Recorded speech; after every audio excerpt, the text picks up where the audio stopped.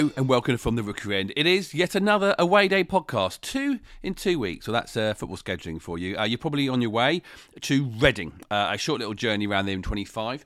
Hopefully, maybe, compared to last week's trip up to Middlesbrough, where you were clearly easily going to be able to fit in a podcast, you might not make the whole of this one. Let's see how you do.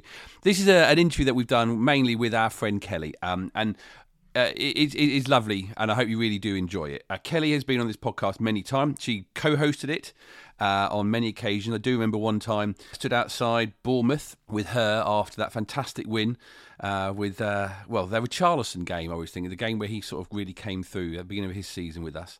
And we were jubilant. I also remember sitting next to Kelly at the FA Cup final and not being jubilant at all. In fact, because Mike had injured himself, he was the other side of the stadium, and Kelly had to put up doing a podcast with me. And she also hosted it. She filled in and did some bits and bobs. And she's always on. You know, she's a great friend of the podcast. And we thought we'd just sit down to find out a bit more about her and her job and everything that she sort of been going through in the last few years as someone who's always on the telly, as I joke about at the beginning of this interview. We do play a game, of course. Do play along, Match of the Man at the end of the podcast. But we really hope you enjoy your trip to Reading. We hope it's a successful trip to Reading. So sit back and enjoy Mike and I having a chat with Miss Kelly Somers. From the Rookery End, a podcast about life following Watford FC. Kelly, I'm just searching through here. I think the list of places I can't see you on football television is smaller and easy to read out. Because Kelly, you know, every moment you come on the telly, there's a cry in our house. It's basically a competition between myself and Eli. Who could be the first one to shout, Kelly's on the telly? Because, you know, we can see you all over. We can see you sort of hosting the women's football show on the BBC. We can see you on Football Focus, on Final Score. You've done stuff on Amazon. You've done stuff on Channel 4. Yeah, the international Watford fans will remember you from doing the Premier League production stuff, and that sort of syndicated around the world.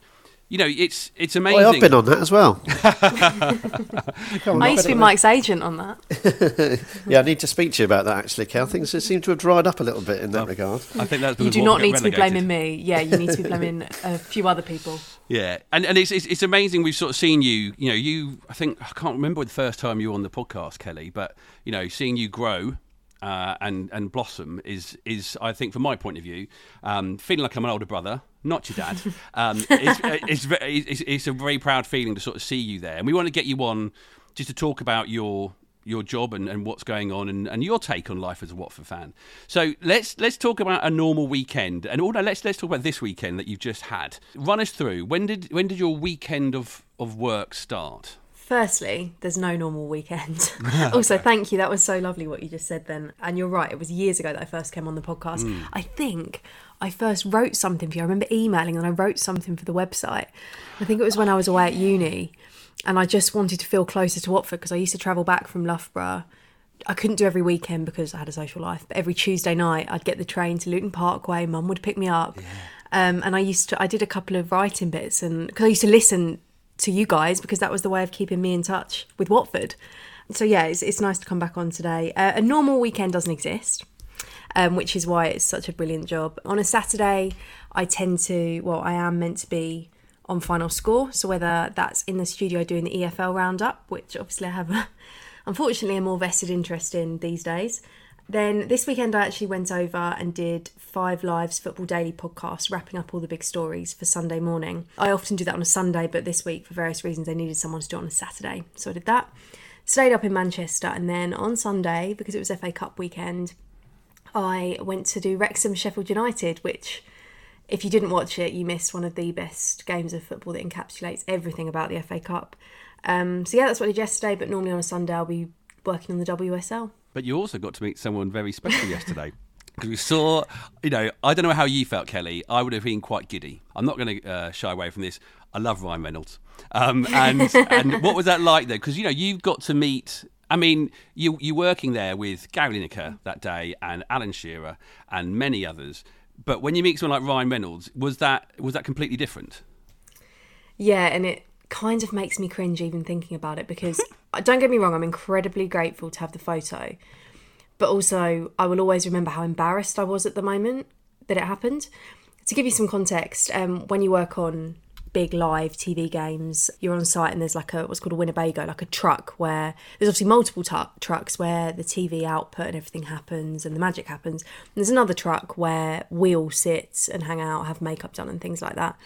And we're sitting there beforehand, and I was joking with Gary and Alan and saying, I can't believe you're going to get to meet him, because I knew they were going up a little bit before to go into his suite, as you'll have seen in the opening, and interview him. Normally, as a reporter, I'd been saying to the editor a few weeks before, come on, as a reporter, you've got to get me an interview with Ryan Reynolds. So I was saying to Gary, how have you wangled this one? And they were like, come on, Kelly, he'll be much happier to see you than he will us, like joking around. They all went up to do it, and they're like, come on, come with us. And I was like, no way, because they'll embarrass me, or just no, I don't need to be there, I won't go. Then I realised everyone else had gone up apart from me. And I was like, what am I doing? No. So I rang my floor manager and said, Tim, I'm not doing anything now. Why are you up there? Oh, I need to be. I was like, yeah, all right. He said, come on, come up. So I went up and they were filming it on the balcony and I was in the box and I was just waiting, hiding inside. As they came in, Ryan gave Alan, Gary and Mark Hughes Wrexham shirts with their names on, which was a really lovely touch. And he asked them for a photo, which again was really nice. As he went to sit down with his friends and his daughter who was there, Alan went, and I knew he was going to do it because I saw him look at me. He went, Ryan, before you sit down, our young reporter, I mean, I'm quite pleased with that, has come up here especially for a photo with you. She would love a photo. Everyone in the box turns around and I was like, oh yeah, that's me. Hi, Ryan. And just kind of walked over, gave my phone to someone. Was so embarrassed. As he put his arm around me, he spoke to me as if I was about 10. What's your name? And I was like, hi, I'm Kelly. And kind of went, oh, thank you, and walked off. And Alan just thought it was hilarious. But that's what he's like, dry sense of humour. And he said, but aren't you grateful? And I was like, I am grateful, but I'm always going to remember how red I was in that photo. And the fact I've had to put a filter on it tells you how bad it was. But yeah, it was amazing. He was lovely. You'll have seen his emotions during the game. It's a brilliant story. You've got to do that, Kelly. I mean, I know more often than not in your line of work you can't do it, can you? Because you've got to try and stay professional, like you obviously did at Wrexham at the weekend. But there's some times when you just got to go for it. But so you're obviously used to talking to like footballers and effectively superstars, people like mine and John's heroes. You're seeing them week in, week out. In terms of just your football supporting life, Kelly, how does it make you? Do you still love football as much? Because you're so busy, you're so hectic, up and down the country, in cars, in trains, up and down, working all the hours God sends. But does it take away the love of football? If you didn't love football, you wouldn't be able to do the job I do, I think, because I have to. It's not a sacrifice, but you don't get weekends, you don't get a lot of evenings. I have to travel up and down the country. Like last week, I think I went to Forest on the Thursday, Leicester on the Friday, but I needed to come home on the Thursday night, Manchester on the Saturday, and where was I? I was somewhere else on the Sunday. I think I had to stay in Manchester for Sunday as well. So you're missing all of like the nights out and stuff with your friends, and I'm still kind of young enough that my friends go out quite a lot, but I probably haven't gone out with them for 10 years, like not regularly anyway. But yeah, I couldn't do it without loving football. And it's really weird because I've managed to compartmentalise. It's a lot tougher this season, it has been in recent years, but I've never lost my love of Watford because Watford for me is where I go as a fan. When I go and sit in my season ticket seat, I've said it to so many people, I go with my mum, I sit in that specific seat where I've always sat since I was 8 years old. That for me is a ritual, it's something completely different. And I actually now work on games. I'm doing the West Brom game for 5 Live, but that's different. I can compartmentalise that because I sit in a different seat, I sit in the press box, I'm there for work, they're just 11 players that happen to play in yellow. But it's really weird how actually when you work in football, and although I'm further away from Watford than I ever have been the rest of my life, it kind of is enhanced. So yeah. I still love football. Well, I want to touch on Watford in a minute, but talk about being further away. You couldn't be much further away than Qatar at Christmas time for the World Cup. I mean, you're obviously sort of entrenched, embedded with the England squad, Kel. You have been for a couple of tournaments now. Again, just to echo what John says, amazing to see you doing that. It's almost otherworldly to see someone that we know, a friend of ours, doing that job. It's amazing. But what's it like? Because I guess final score and Football Focus is massive. And PLP we know is massive. It goes around the world. But then when it's World Cups, when it's tournaments, when it's England, sort of everything is ramped up, isn't it, in terms of the hype around it? Certainly us as supporters. What's that like, covering England so closely? I get to do a lot of amazing things via work that you sometimes take for granted, really, because it is just your work. But I think actually going to the Euros last summer and then going out to Qatar this year, they're the moments where you do go, this is cool, actually. This is a privilege. It's the biggest privilege. There's lots of things I really enjoy about my job. There's not many things that I do that I don't enjoy, such as the nature of it. But that is... my two favourite things are hosting Final Score and being BBC's England reporter, or Channel 4's England reporter, as I am as well. Because every day I was in a hot country, every day I was going in and speaking to like a different England player. And one of my favourite things to do is I'm fascinated by interviewing people. I'm a chatterbox. I love people. And I think it's a real privilege to try and tap into what makes people, and in this case footballers, tick, and a little bit more about them. So to be able to be doing that with some of the best footballers in the world is unreal. And like being pitch side at some of those games is...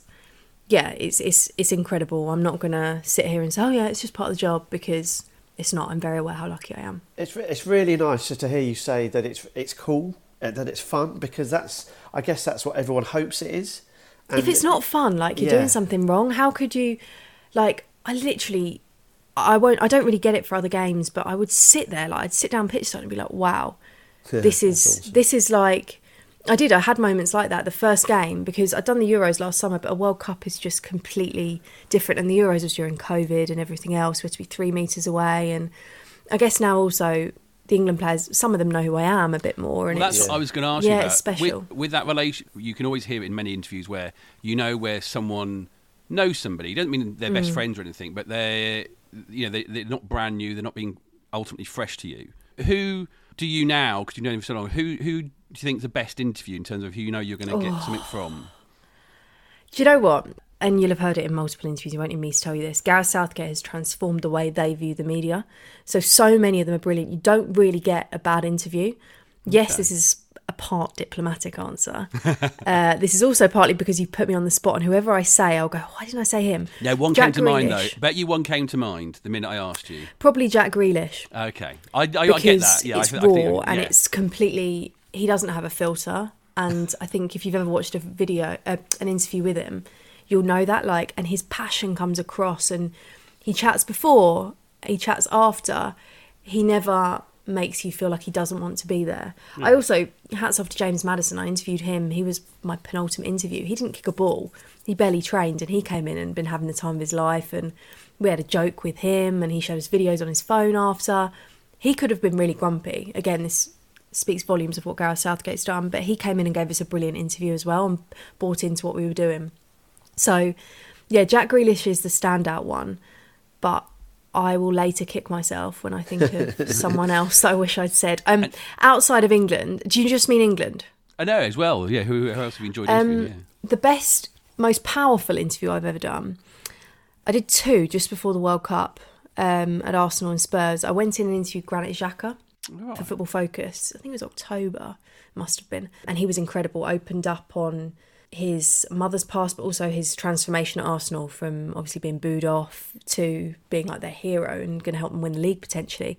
Then 2 weeks later, whatever, I went into Spurs and Pierre-Emile Højbjerg. That interview, when I still watch it back now, gives me goosebumps. We ran 8 minutes of it, I think it was, which is unheard of, because he opened up on his dad dying when he was young and how it shaped him as a person. And it was one of those interviews where you got to the end and I just wanted to hug him and say thank you. And he sent me a direct message on Instagram after and said thank you for giving me the platform to tell my story. And I sent that to the guys at the BBC and said, this is what we've done. Like, whoever's edited this, well done. Because when you get those moments, you can do interviews sometimes and it's like, oh, he doesn't want to be here. So when a footballer actually trusts you enough to open up, it feels special. Where does that trust come from? Is that, do you think, just because you've been around long enough now, they've seen you on television, or is it something about you, do you think? I could sit here and tell you it's because I'm the world's best interviewer, but I think it's so much... a great smile, and I give him so much of it's luck. Do you know what I mean? Maybe that morning he'd been thinking about his dad. Maybe that morning he talked about his child as well, and how being a dad had shaped him. Maybe he'd had a great experience as a dad that morning. Do you know what I mean? It's so much of it is luck in the moment. Spurs were doing really well at that point as well. But also I think it's really important. I always try and talk to them beforehand. I kind of try and chat pretty similarly to how we are now. Just have a chat with them.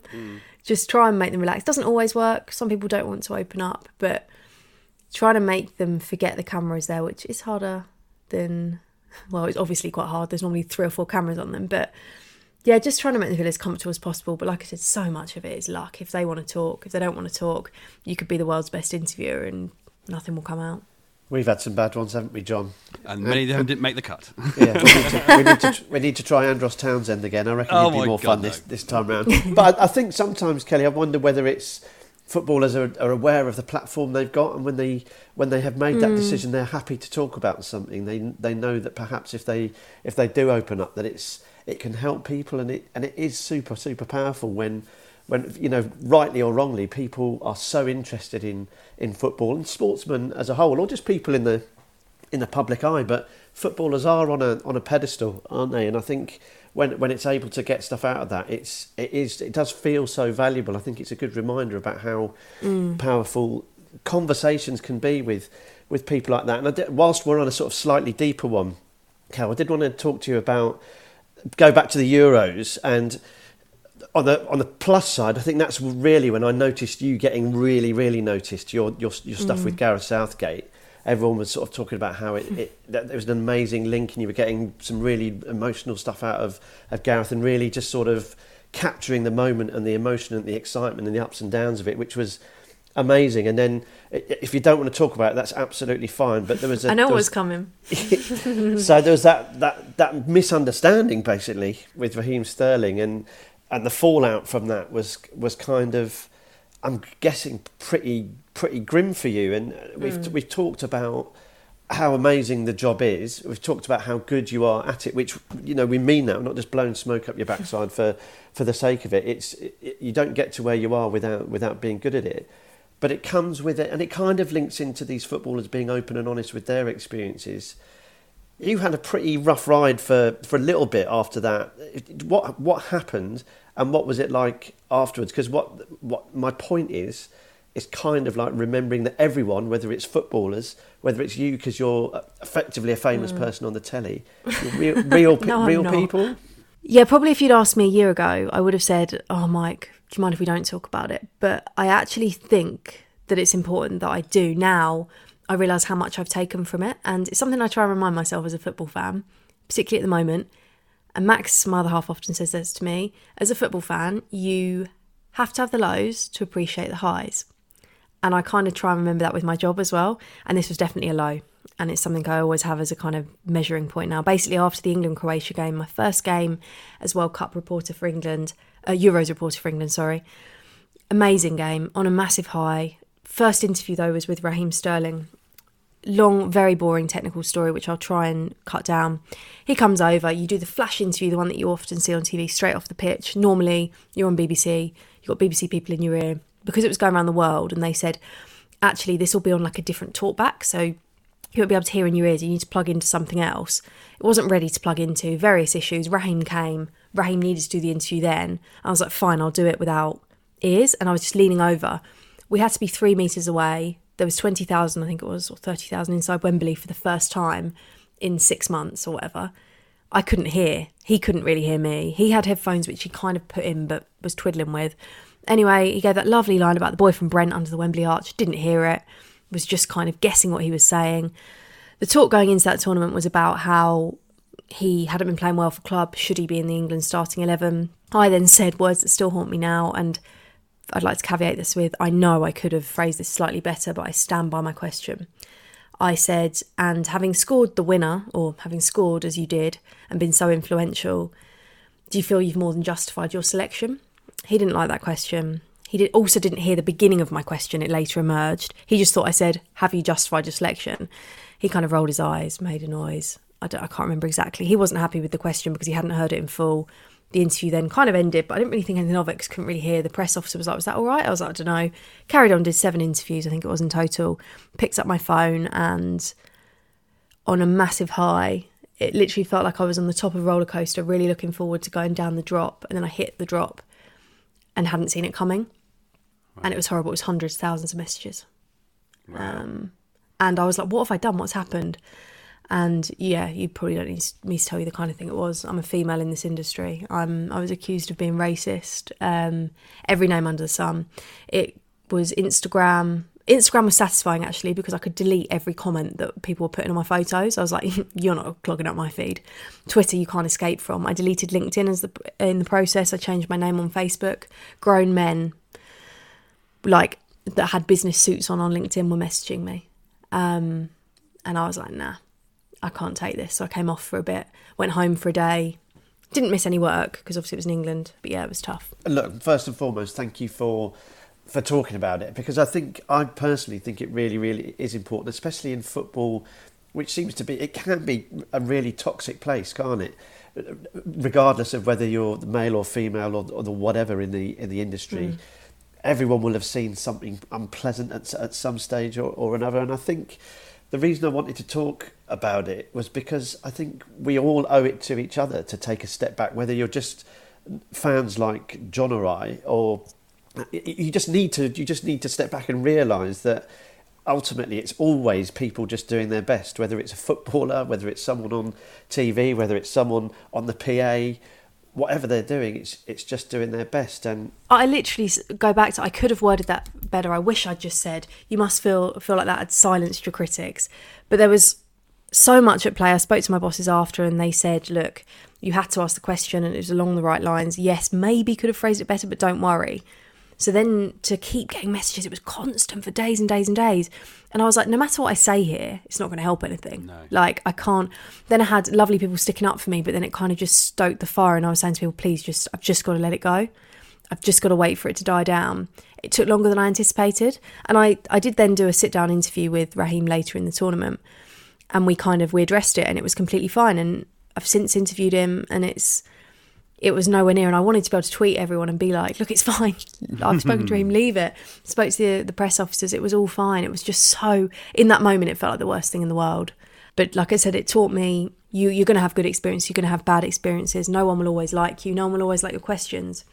But as long as you know that editorially you did do the right thing, then it is what it is. But also, the biggest thing it taught me was, so my other half is a press officer as well, and he came and picked me up from Wembley that day because I wasn't due to come home. I don't live far away, and he was like, I was watching live and I didn't think there was anything wrong with it. Like, well, that's the thing that's upsetting about it, is that there wasn't anything wrong with it, and it's just it was just misconstrued and twisted and contorted out of shape, and it ended up being a massive. But do you know what it teaches you? It makes you realise, and that is now why I don't I still look at my mentions on Twitter, but there was a time when I first was on TV where I was so paranoid, I'll be honest, I would search for my name. Now I don't, because the people that matter to you in my industry and what I do are, like, my mum. I could do the worst interview ever, and Mum, bless her, would still say it was the best interview. She's my number one fan, and she is very happy when I give her that title. If I ever say anyone else is my number one fan, she's quite offended. So, so obviously I listen to my mum, but not in the same way, in terms of, like, the most important people are the people around me. So it's lucky that Max is in the industry as well, because I can talk to him. But it's my bosses, it's the people that I work closely with, it's Max, it's people that actually know and understand, not Bob that's sitting there in his pants wherever. And I don't want to offend any Bobs anywhere, like, not Ricky, not might be a lady. There was ladies as well. Not Louise. Sorry if I've offended anyone with those names. Oh, Ricky, Bob, and Louise, absolute swine. I mean, look, Kel, the bottom line is, from a professional point of view, you're not doing the job you're doing today if something had gone badly wrong there. And we're immensely proud of what you do for England. I think you add great colour and insight to it. There is obviously a great respect from Gareth Southgate and the players with you. I think you do a tremendous job, and it's just upsetting that everyone, you went through that. But I wanted to bring it up because I think I want people to stop whatever element of football you're talking about. You could be slagging off transfer policy, it could be whatever. There's someone behind all of it, and in the main they're doing their best. So and often it's just misconstrued. So thank you for sharing it with us. And long may the England link-up continue. We're all about Watford, though, of course, on From the Rookery End. So let's get it back to the mighty Golden Boys, or the sometimes. Do we have to at the moment? Well, I was going to say, the sometimes mighty Golden Boys. Being a Watford fan, how do your colleagues react when they find out you're a Watford fan? I guess, how many times have you heard the sack the manager gag? I guess is a good way of summing it up. As soon as you say who you support, who's their manager at the moment? Yeah. Oh, you've had Bilic a while, haven't you? Probably by the end of this conversation, we'll have sacked him. That's normally what I say. You've got to make light of it, haven't you? I don't think any of us are particularly comfortable with the way that happens at Watford, and that's kind of what I try and say to people. I'm like, you think I like this? It's just we just have to make light of it because it's the way the club works. We can't do anything about it. We're stuck here, kind of thing. Because they're immersed in football, they're not necessarily immune to the sort of. Lazy's the wrong word, but the sort of slightly silly take on Watford, or is there a bit more of a willingness to ask you about what's going on at the club and get they do ask the real story? And people have asked me. I guess there's less interest since we've been relegated again. It's interesting how people don't mind as much or don't care or aren't interested as much in Watford. However, so on Saturday I was on Final Score, and we try not to mention on air who I support as much, just because there's got to be a level of professionalism. But our floor manager was a Middlesbrough fan, came in a Middlesbrough jumper, and this was obviously the day that you probably guessed Middlesbrough were playing Watford, and I was on air doing the EFL roundup, and it comes up in my in the camera screen where the autocue is, and it just says throw to, I think it was Andy Sixsmith at Middlesbrough. But no one had actually told me to throw yet. But the fact that his name had come up meant I knew there'd been a goal there. And I'm itching to go there, but I'm carrying on. They said, Kelly, go to Middlesbrough, there's been a goal. Then you throw. And then oh gosh, okay, we've conceded. That was predictable. And then I have to pick up off the back of it. And So when you throw to the Riverside, for example, on the weekend, you don't know what the score is. You just know there's the goal. I said just told you there's a huge game in the race for the playoff places in the Championship. There's actually been a goal there. Andy Sixsmith, which way's it gone? And he said, I think he said something like, close your ears, Kelly, and straight away I knew what happened. But I don't think I've ever really thrown to a goal that's not Watford have not conceded, or is not I don't ever really remember maybe it's just because these ones stick out more. I don't remember ever throwing to a game where we've won or anything. Maybe that's just an indictment of how the season's going. But going back to that, before the game, the Middlesbrough fan, floor manager, lovely man Will, says, "Well, I think you'll beat us. You're having a much better season." And I was like, honestly, I don't know which Watford will turn up, but away from home, you could get us at Blackpool or you could get us at Stoke. We kind of don't really know. There's not really much in between. And then I think it sounds like all accounts Watford away at Blackpool v2 at the Middlesbrough a little bit on Saturday. But do you ever feel like you have to stick up for the club as a fan? Just say that no, you're wrong. But it's harder, isn't it? It can be hard, can't it? yeah, very. Yes, I do. I try and justify why we changed manager. I try and justify why maybe things have gone wrong. I also kind of laugh about it. I kind of think you have to laugh about it because ultimately as fans all we're doing is watching on as everyone else is. We're just watching on with far more of an emotional interest in it all. Yeah, I laugh about it now. I've got my stock responses, I've got my quips and things to say, but yeah, I do. I feel quite passionate. If someone wants to really get into a debate with me about changing managers, I will happily stick up for them. But like I said, now they're in the EFL, no one's as bothered or as threatened, maybe we should say, or offended by it all. What about players, Kelly? Because I know a lot of them, you come into contact with a lot of former players, and a lot of them are only recently out of the game, aren't they? What do you get any interesting snippets from them that you're able to share? Do you get a better understanding of perhaps why some of the decisions that are made at Watford are made? Because I think, and I'm guessing here, if people really knew what football was like, I mean, you'll have loads of stories that you won't definitely be able to share on the podcast, I'm sure, but you'll have heard stuff from behind the scenes at clubs that will potentially surprise people in terms of the way that stuff happens. So have you sort of been able to piece together perhaps a bit of rationale for some of the what might seem like more bonkers decisions? Are you trying to get me to say, don't worry, every football club is like Watford, every football club is bonkers? Are you trying to get me to rationalise things for you? Please. Every football club is, I think, what's the phrase? Every football club is unique and no football club is perfect. And I think certain clubs maybe manage their imperfections better, I don't know. I'm yet to come across a club as unique as Watford, but maybe that's because I know more about it. Maybe that's because I follow it a lot more. We're by far the uniquest team the world has ever seen. But then for so long, as I say to so many people, I remember when I started supporting Watford, coming home from school and asking if Mum, had Bassini won, had we gone into administration, had ITV Digital got collapsing, got us as well. And I do still remember, and I know there's this whole thing at the moment, there's some people pozzo out, some people he's gone as far as he can go.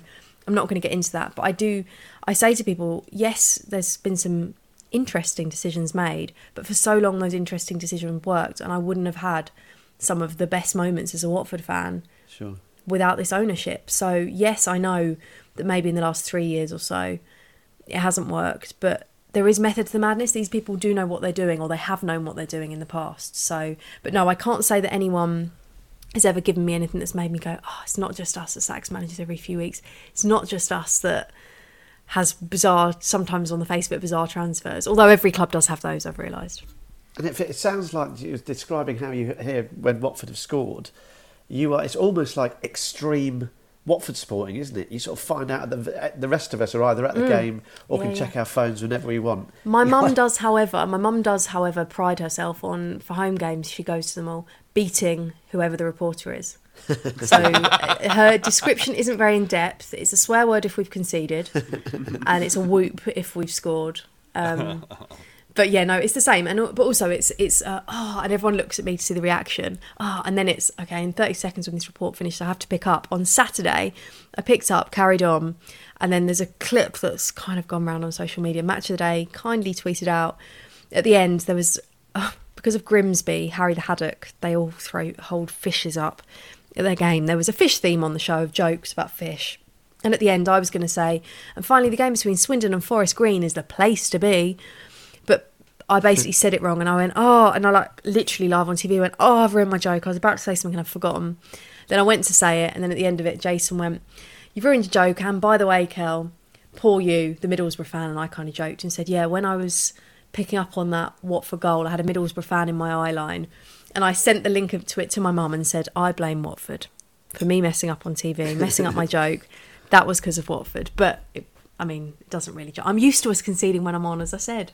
It's a nightmare. But you mentioned sort of some of the down issues with Watford. So there was the ITV Digital and the near collapse there, and then the whole Bassini era, which kind of at the start of your Watford supporting career, those things, and it's been up and down ever since. And you do describe Watford as unique, which is a very a lovely way of putting it. Knowing what you've seen and experienced and been to as a Watford fan, the ups and downs really for the last sort of 20 years or so and beyond have been ludicrous. Going round to other stadiums, meeting other fans, seeing other clubs in action, how does it make you feel as a Watford fan? Does it sort of bring it into focus exactly how good it can be, or has everyone else got it as good? No. And that's what, I made a joke. I did an interview in the Watford Observer the other week, actually, as well, where Anthony asked me about the World Cup final. And I said, gosh, of course, incredible game. I said, but for me, it still doesn't quite compare to the Almunia-Dini game, because that's all because of emotional investment. So no matter what I see at work and all the amazing stuff I see, it will never compare to that day and the things that I've seen with Watford. It just makes you realise how much more special it is to support a club, because it affects your mood, doesn't it? We all know that it still makes me, I'm sitting here grinning from ear to ear now thinking of that game. We've had some incredible moments. We've got to an FA Cup final. How many fans can say that? I don't care that we got smashed. Well, I do, obviously. But you know what I mean? We went there. I had the best day. I know you guys did as well, barring an injury for you, Mike. How many fans can say that? And I think sometimes when things are going a little bit worse, then you have to remind yourself of that. I spoke to a Liverpool fan this morning, and this is fresh off them losing again to Brighton. And she said something about, I'd been all the way from Manchester to Brighton. A terrible rower. And I said, it could be worse. You could be a Watford fan, joking. And she said, I don't have reason to complain. But it's all relative, isn't it? At the moment, you look at the table and think, Watford aren't doing that badly, but we know that there's a really underperforming squad there, and things aren't as good as they could be. But yeah, it could be so much worse. So neglecting result, let's say, what would be, what is Kelly's ideal? What are the things you must have when you go to a Watford match as a fan? What are the things you sort of look forward to seeing and doing? I love going with my mum. We've got 2 season tickets in the Graham Taylor stand. And I am annoyed if I forget my scarf. Because I have to go for work quite often. I obviously don't wear colours, so I try and remember to take a scarf. I'm annoyed if I don't. I like to pop into the shop just to have a little look around, to kind of pass Graham Taylor and things like that. But yeah, I don't really have anything set. I just like going with my mum. It's a big thing for me. And we have donuts at half time. And even if I'm on a diet, I'm like, well, I have to have a donut because it's what we've always done. Yeah, there's nothing special. It's just that seat, being there with my mum. My mum's sitting, she puts the seat up and sits on the edge of it at the back. Things like that, just little things that my mum has done. So you obviously flip the seat down to sit on it. Yeah. We sit in the back row, so mum has the seat up and sits on the edge to be a bit higher because she's a bit shorter. But it's just little things like that, and the people around us that sit with us, I've always known them. I've always sat there with them. My granddad and my nana used to sit there before me. It's like that. It's that whole thing of, I've got my eyes closed at the moment, thank God you can't see me. I'm like imagining it now. That's home. That really, really is home. And I remember I posted, I've got a private Instagram account as well as a public one because, yeah, my public one can be a weird one at times. And on my private one, I posted the first game back I was fortunate enough to work on some games during COVID when fans couldn't go. And I just posted some photos and I said, I really needed to go home today. It felt good to be home. And that's, no matter how bad things are, that's home for me. And with that, because your mum took you to your first game, if I'm right in thinking, it was quite an important game. Is that right? Yeah, it was. Watford game? Yeah, the playoff final when we beat Bolton. I didn't have a greatest interest in football. Mum went every week, but then all of a sudden everyone at school was going, and I was like, hold on a sec, I don't want to miss out on this. Mum wasn't sure if I'd like it, but I got the shirt and everything, the blue and grey striped one. What was the sponsor? CTX, is it? Yeah, I think? Yeah. Real old school. I've still got that shirt actually. We're about to move house and I've been clearing out and I found it. Found all my old Watford shirts. Actually made me really nostalgic. And I just went and just completely fell in love with it. Mum said it was little things like not just the colour and the things that maybe other 8-year-olds would have been interested in, but I've just given my age away there, whoops. It's lower than ours, Kelly. It's lower than ours. But it was just everything about it. And from then on in, I was like, I really want to go. I didn't get a season ticket for a year until one of my grandparents sadly passed away. But I would watch every game on TV and would go when they couldn't. And yeah, I was hooked. And then for a year, it was like, I had to wear a Watford tracksuit everywhere until everyone had supported Watford and had Watford everything. And Mum was like, you can be a Watford fan without like dressing like Harry the Hornet. And I've gradually mastered that, I think. It's amazing, isn't it? That day, I mean, I'm sure you would have fallen hook, line and sinker for football and Watford anyway, but to have that opportunity for Watford just to deliver that as your first game. And imagine if they'd lost though, Mike. I've said it to a few people. I wonder if I'm fickle enough to have maybe just gone, no, this isn't for me. I don't like it when they lose. I watched that game again the other day and we should have lost probably. The chances that Bolton had. So yeah, sliding doors. And I wonder if Watford had lost and you hadn't got interested in football, what you'd be doing today. You'd probably be, I don't know, window cleaner or something. I don't know why I said that. Imagine. What would you have been, do you reckon? I think I'd have been a teacher, a PE teacher. Okay. No, sport was always my thing, or I'd have maybe gone into journalism, written journalism, doing something else. But it's really weird because when you have a passion for sport and particularly football like I do, I can't really imagine being this passionate about anything else. So I don't know if I'd have been able. I wonder what I'd have been interested in. God, I might have been really boring. So let's fast forward. Watford, what are we, fourth in the Championship when we're speaking? It's been a tough old time. I know your mum's miserable at the moment, so we need to keep Watford doing well for her because we all feel it keenly when Watford aren't doing so well. But you don't get to Vicarage Road as often as you like. Does that make it?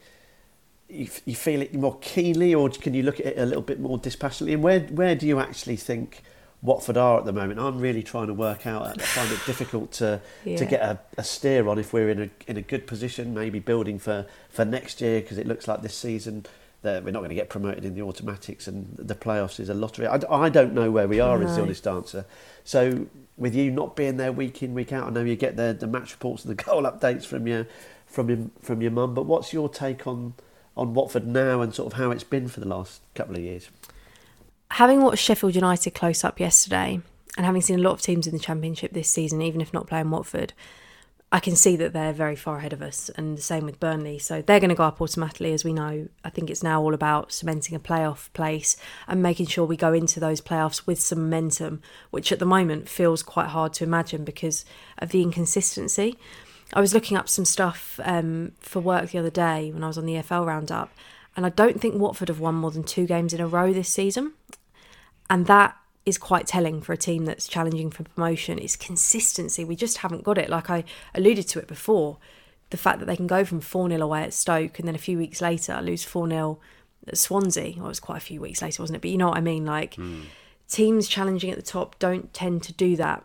So, yeah, it's tough. I also was going to say, I find these questions quite hard to answer because listeners will probably know what I mean here, but when you listen to this podcast, you're either a John, you're a Mike, you're a Jace, or Colin or someone. You kind of associate yourself as being a Watford fan like that. You're either a bit more pragmatic than John and trying to see the positives. I always think Jace is very, very level-headed and he's got very in-depth answers and really looks at things analytically. Mike, I love you, but you're a bit more like me, a bit more hot-headed, a bit more emotional about it, a bit more, maybe at times irrational. And then you come down, like, you will maybe say things, then afterwards kind of, you take a bit of time to cool off. Fair assessment? I think that's fair, yeah, I'll take it. Yeah. He works his way around. My favourite thing we do with the podcast is actually where Mike is all completely rational at the beginning of it, but by the end of it, he's all calm. Knows exactly what he's doing. And that maybe, Mike, because it's been a couple of weeks since you've done the podcast, maybe that's why you're a bit lost at the moment about where Watford are at. But I'm like Mike in that I can think we're the worst team in the world, and then I can think, well, actually, is it that bad? You look at the table and you look at... I find it hard to work out where we're at. I think we're not where we want to be. I don't like excuses. And I think a lot of what's happened has been of our own doing. However, 15 first-team players, I've said this to so many people, to have had 15 first-team players injured at one point, and we're not talking the 6 on the bench plus 2 starters plus, we're talking, what would you have said? I reckon at one point we had 9 of our 11 out. Yeah. Did you reckon 8 or 9? Yeah, like very, very easily. Key players. How many teams can lose the spine and survive? Like, not survive, but you know what I mean, like reach their aims. Yeah. So I do think we've had rotten luck. I wonder if they're looking internally as to why that rotten luck happened. But things haven't gone to plan on so many fronts this season, have they really? Like, I feel like Dan Gosling's injury, Dan's someone I know you guys know, I know very well. Dan Gosling's injury for me summed it all up, really. Like... Yeah. Everything, I don't know, it's just been infuriating, frustrating, and it feels like the world's longest season, and we're only at the end of Jan. Yeah, I feel that. Yeah, and you're right about Dan Gosling's injury, because it came, that game was the last one before the break. It was such a nothingy game. It was obviously just everyone was just playing out just to get to the break and have a to regroup basically. And for Dan Gosling, who was making such... he'd stamped his authority on that side a bit, hadn't he? Yeah. Proved how important he was to us, and I think we're missing him still. But yeah, I think that sums it up perfectly. I just felt like that injury to happen then to that player, someone that had tried to galvanise Watford. Like I said, I know him. He's a really good guy. Everything that everyone has said about him is true, and for that to happen to him, I just thought, when your luck is down, your luck is down. Equally, I do believe in creating your own luck, but I just felt like that summed it all up, really. Like, yeah, on paper, we're doing all right. We still came away there without losing, didn't we, from Bristol City? It was an awful game. Yeah. We didn't lose. Everything's kind of been okay, but every good thing that's happened has felt like something bad has never been that far away. Yeah. Right, just want to ask you quickly. So you're doing, whether it's commentating, you're the summariser, you're reporting from a Watford game. So a Watford game and a non-Watford game that you wish you had covered. Or maybe that you did, the favourite game. I'll tell you what, here we go then. The favourite game you've covered and the game that you wish you'd covered in a professional capacity. I never wish I'd covered a Watford game in a professional capacity, because if it's been an amazing game, I want to be there celebrating. Sure. I want to appreciate that it's Watford. Has there been one that you wished you weren't working at then? Do you know the best game? Again, like on Final Score, every game I do isn't that good. Like we lose. Actually, to be fair, I did a few at the beginning of this season when we beat Burnley at home, when we beat Sheffield United at home, when we beat Middlesbrough on the anniversary games. They were great games. I also, when I was, this was years ago now, what year was this? The Troy Deeney Cojones, can I say Cojones? Yeah, I can, can't I? Yeah. Game, the one where it was at Vicarage Road, and I think we beat Arsenal 2-0. 2-1, I think it was. 2-1, But yeah. yeah. 2-1, yeah, 2-1. Last minute goal. That one I was reporting on. That's the best game I've reported on because it just sticks out. But then I did the one where Troy got sent off against Arsenal as well. So, a bit like Watford this season, every good thing, something bad seems to follow. It kind of feels like that with me with Watford. So,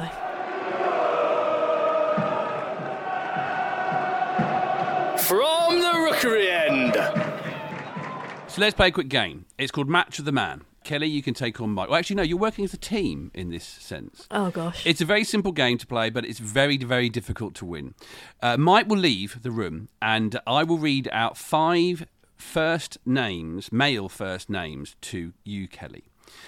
You will give me the first surname of a Watford player that comes to mind. For example, if I said Alman, the first name you will say would probably be... Abdi, you'd be worried if I didn't say that It one. would be, and this is not what it's going to be like. Then Mike will come back in again. I'll give him exactly the same set of first names. And the aim is for him to get exactly the same surnames as you get. Gosh. Okay. Now, we did this with Ollie when we talked about the Smith family. I'm not going to lie to you, Kelly. Mike and Ollie overthought it quite a lot. So just go with Do I your have gut. to do it quickly? No, you don't necessarily, but it does. I think it does help a little bit. So, Mike, you disappeared. Okay, I'll give you, what shall I give you, 2 minutes? 2 minutes. All right, nice. So, Kelly, here we go with your names. The first surname that comes to mind. The first player is Tony. Oh, Cotton. Okay. Paul. Robinson. He was my hero growing up. Neil. Ardley. Ooh. Let's see what Mike's thinking. Richard. Johnson. There's definitely a 90s vibe to this one. You can tell when I first got into watching Watford, can't you? And the final, the fifth one, remember, Mike is going to try and find exactly the same surnames as you have. Will. Hughes. I was going to go Hoskins, but I'm going to go Hughes. Oh, well, I would have gone Buckley maybe, but let's see. Oh! Yeah, I reckon Mike might go there. Okay, so we'll wait to come back. But weirdly, even if you'd have said a name of a current player in the squad, I still think I would have gone for like the 90s era. Yeah. If you'd have said Daniel or Dan, I don't think I'd have said Backman, for example. But Oh, yeah. Paul Robinson is, when I was a kid, my mum knew his cousin or something. And once upon a time, I was put on the phone to him and I just screamed. And I've come across him a couple of times for work since, and I'm like, I don't even think I can laugh about that story with him. He must never know that was me.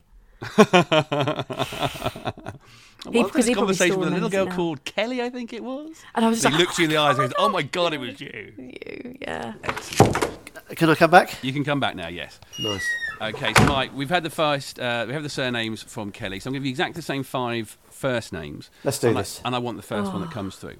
I think we've got at least 3 here. I think at least 3. Oh, no, that's Remember, pressure now. well, last time you and Ollie only got 3 as well, but I think if we could push 5. Remember, if you do get all 5 right, you both win 50 FTRE points. Always Use wanted them some of however those. you like. The first name for you, Mike, is Tony. Tony Coton. That's first match. Yes, well done, Kel. Name number 2, Paul. Robinson. Yes. That's another match. Come on. Oh, here we go. Neil. I don't think this one will be one. Right, so he's gone Cox or Ardley, I reckon. Okay. Well done for both of you for not giving anything away there. That was very impressive. Playing the game fairly.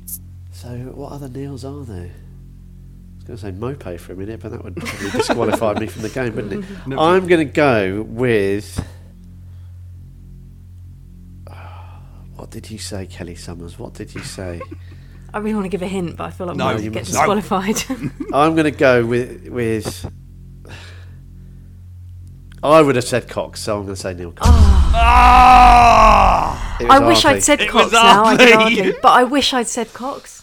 Half a point, surely, for... Well, half it's a still point. not 5. You need all 5 to win all 50 points.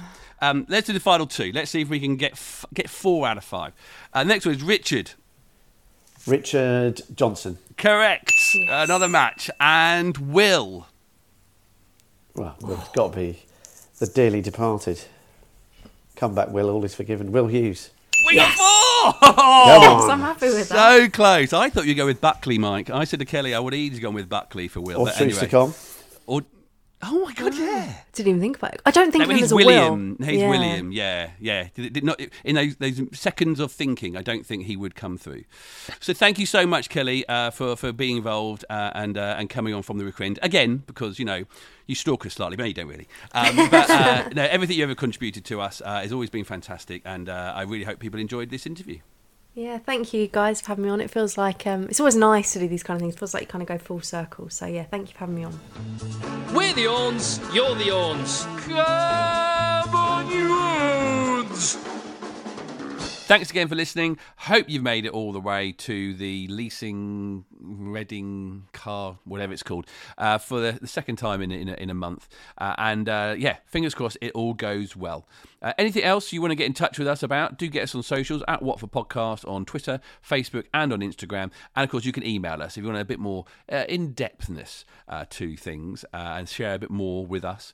You can do that at podcast@fromtherookeryend.com. Any ideas that you have? Any best 11s you think we should try and do on these away day podcasts?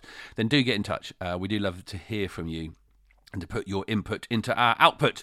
We'll be back after the game. Mike's at the game. If you find him, go and grab him. Go and say hello. Here we're having a chat with some fans afterwards to run through the game. And of course, we'll have a chat about the transfer window that has closed this week.